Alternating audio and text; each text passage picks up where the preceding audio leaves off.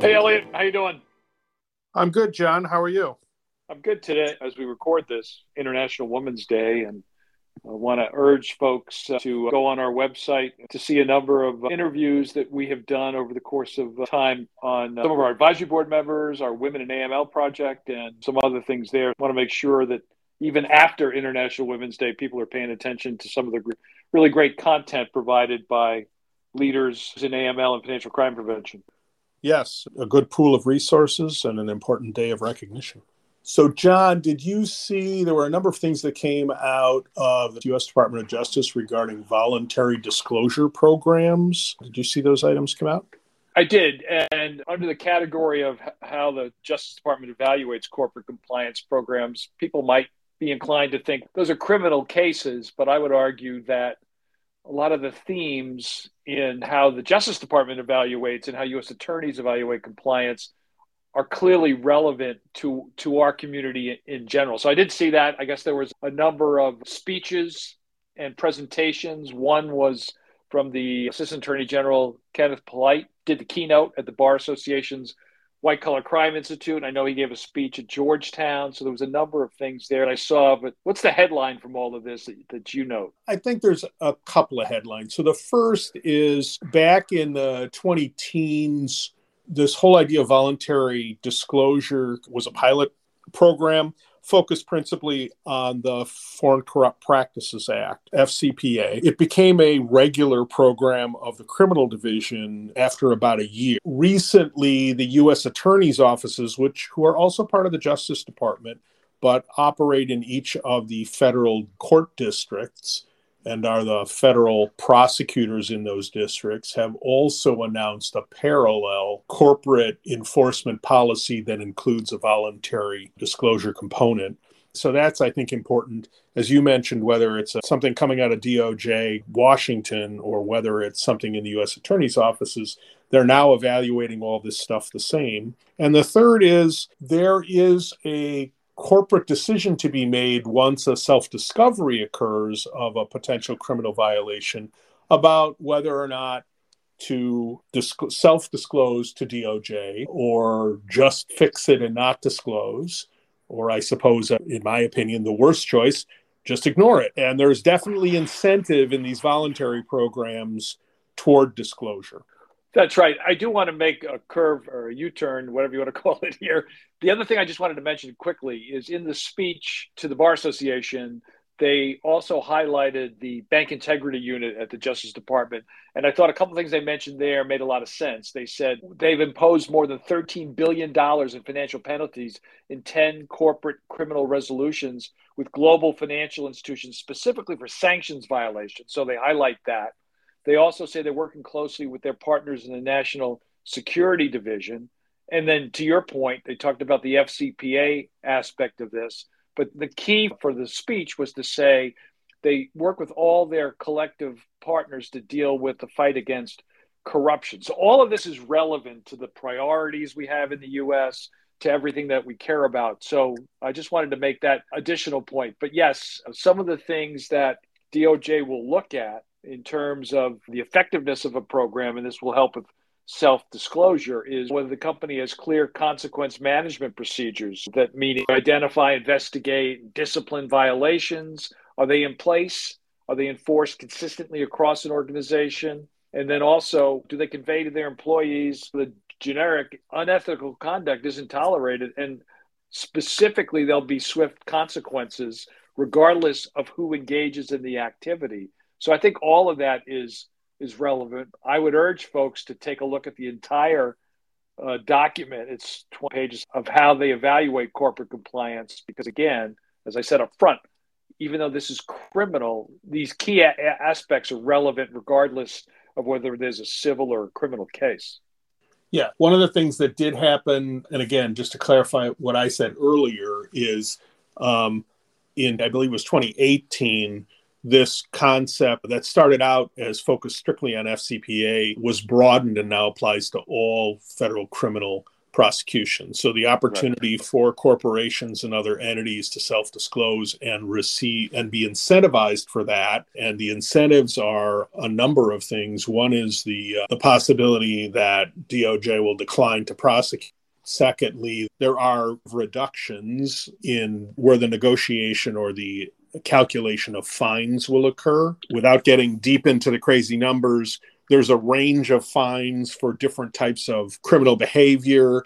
If a company meets the criteria and self-discloses, DOJ will start actually below the bottom of that range in looking at what fine or penalty they may invoke. This is a very high-level recitation of a very technical area. So, of course, consult your local criminal defense counsel. Right. The other part of this that I always find useful is we've talked a lot since you and I have been in compliance as long as we have. Are there adequate resources? What's the level of autonomy that a compliance or a BSA officer has? We talk about that all the time. That's in this document too. Some of it's there, and some of it's part of the update. But I think what I really find valuable is they want to know what the structure is, how things set up. They want to know, how does compliance compare with other functions within the company in terms of stature, compensation levels, that sort of thing. The funding and the resources. That's always been a big thing. We've heard from some of our clients that some institutions are cutting back, not necessarily on compliance,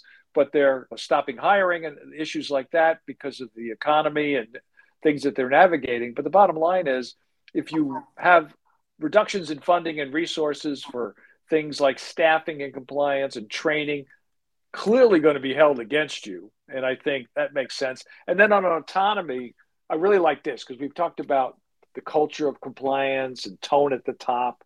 One of the things the DOJ asks in this document, or the prosecutors will ask, do the compliance and the relevant control functions have direct reporting lines to anyone on the board of directors or the audit committees? And how often do they meet? Are senior management folks present for these? How do you ensure the independence of compliance? These are all more than legitimate. And then for companies like us, they want to know outsourced compliance functions. Has the company outsourced? If so, why?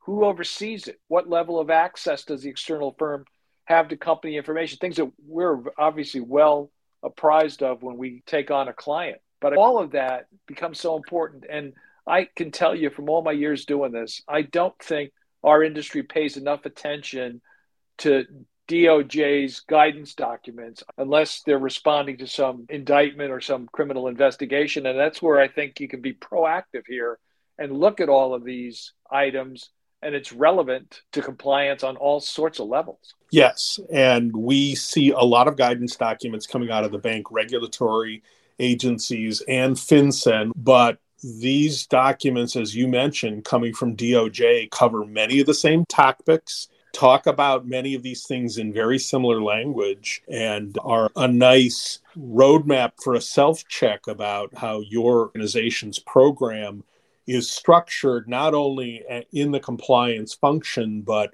as you pointed out, the reporting lines going up. And as banks and other financial services boards of directors have changed their own structures in terms of having risk committees that are separate and apart from their audit committee and things like that, making sure that those lines of report move appropriately is something that's clearly called out in the DOJ guidance and is a good review document, I think, for people to use in thinking about how they're structured. Hey, one quick thing. I know we have enough time to talk about this, but there's also in these announcements a pilot program regarding compensation incentives. I know others have written about it. I've seen some analysis on LinkedIn, but basically it takes effect on March 15th, the Ides of March, and it applies to all corporate resolutions involving the DOJ criminal division. And two quick components. Every corporate resolution will require companies to develop compliance promoting criteria in their compensation and bonus, and then also fine reductions for companies that seek to claw back compensation from what they call, quote, culpable employees and others who both had supervisory authority over the employees in the business area, engaged in the misconduct, and knew of or were willfully blind to the misconduct. Clearly, this is a focus from DOJ on individual accountability in corporate criminal enforcement. So that pilot program, I'm not clear, besides it being a 3-year program, who it all applies to, but people should read up on that as well. Yes, absolutely.